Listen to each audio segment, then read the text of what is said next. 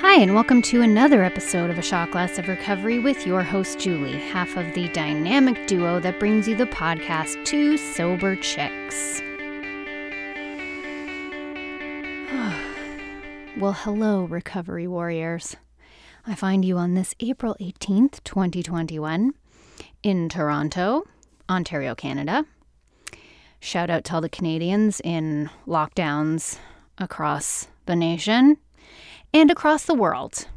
Such is the state of our reality these days. So I was in my first Free Thinkers / secular meeting this morning based out of Toronto, and it was really rad, I have to say. I wasn't sure if I was going to get a "we hate God, yeah" kind of a meeting. I didn't know what to expect, and I was pleasantly surprised because going in I thought, well, I'm a person that can't separate hope from faith. Like, if I don't have faith in God, then I don't have hope.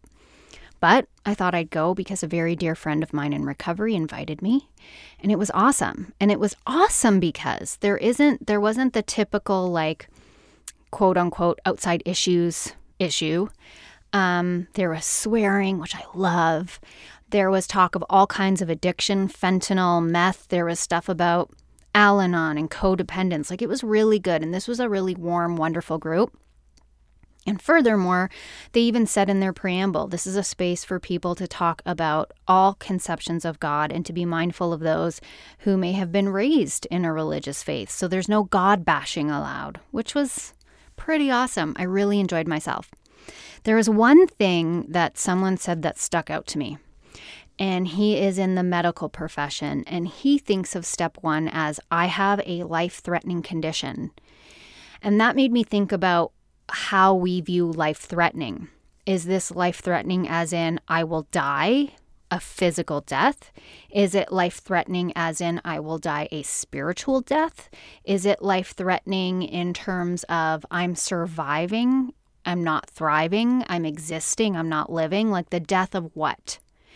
And it made me think about vows for marriage and how vows for marriage till death do us part can be to the death of what? To the death of my physical safety and security? To the death of my emotional safety and security? Vows never have to be as black and white as some of us religious folks look at it. I don't know any religion that condones violence in a marriage and as not grounds for divorce, but I do. But what it made me think of is how my life in recovery is very similar to a marriage with myself. I commit to myself to keep doing it when I don't feel like I love myself. I commit to myself to keep living recovery despite how I may feel or think in a moment. Because often when we relapse, we're not thinking of it in terms of breaking a vow to ourselves, or maybe some of us are, but it's focused more on, I want to do that. I want to drink. I want to use. I want to behave.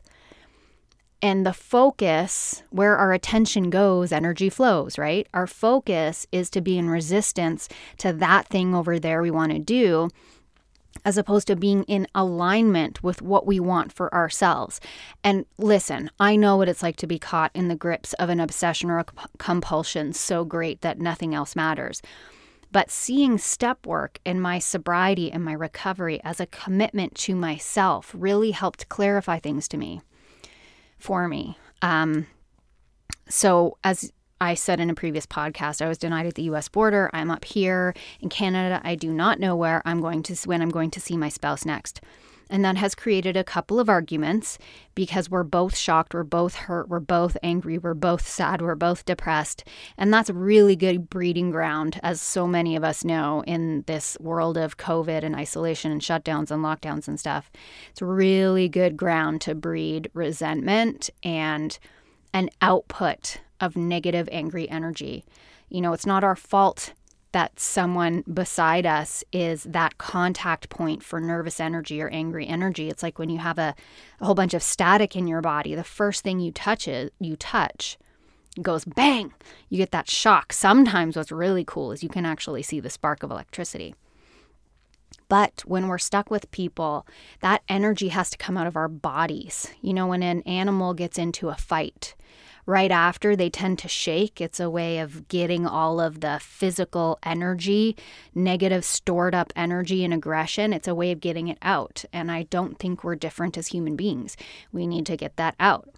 So in talking to my cousin about something that he said to me, which I found very upsetting, she's like, I have a message for you from God.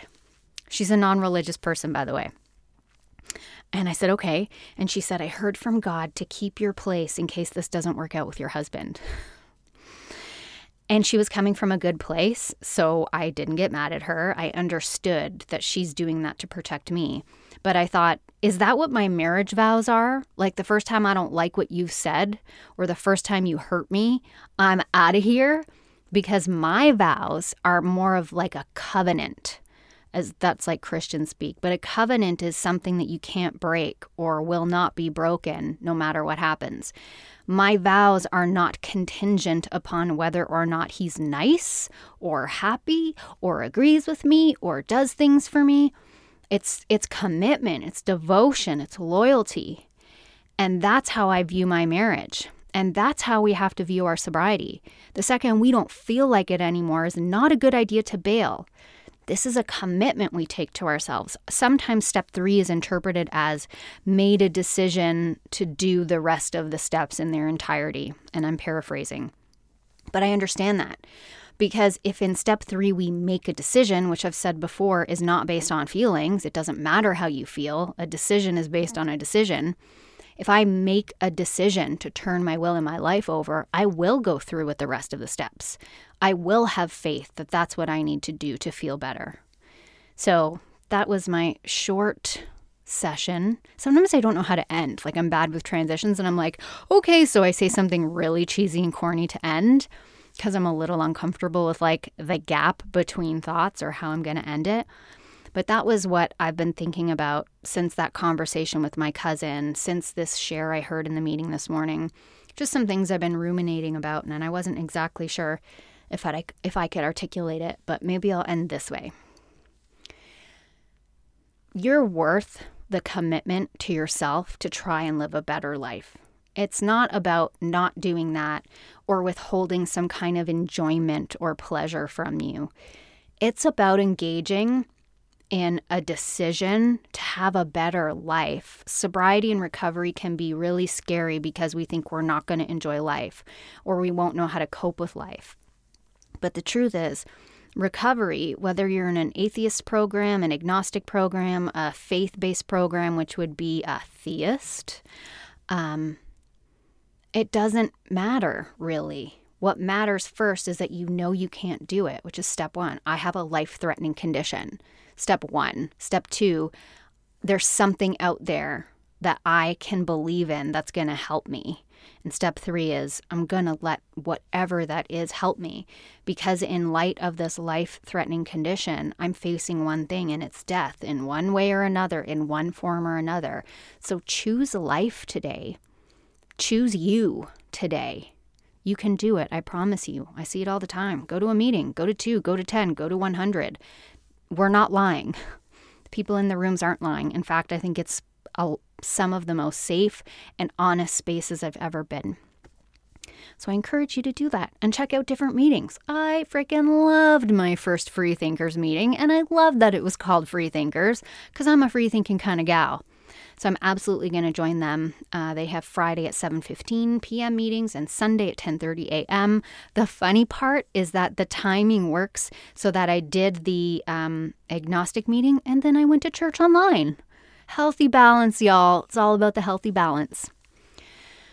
I thank you so much for being with me on this Sunday. I think of you all often. I appreciate the messages I got, sending me love and support and prayers for the sadness that is being kept away from my husband that I talked about on my last podcast. Thank you so much.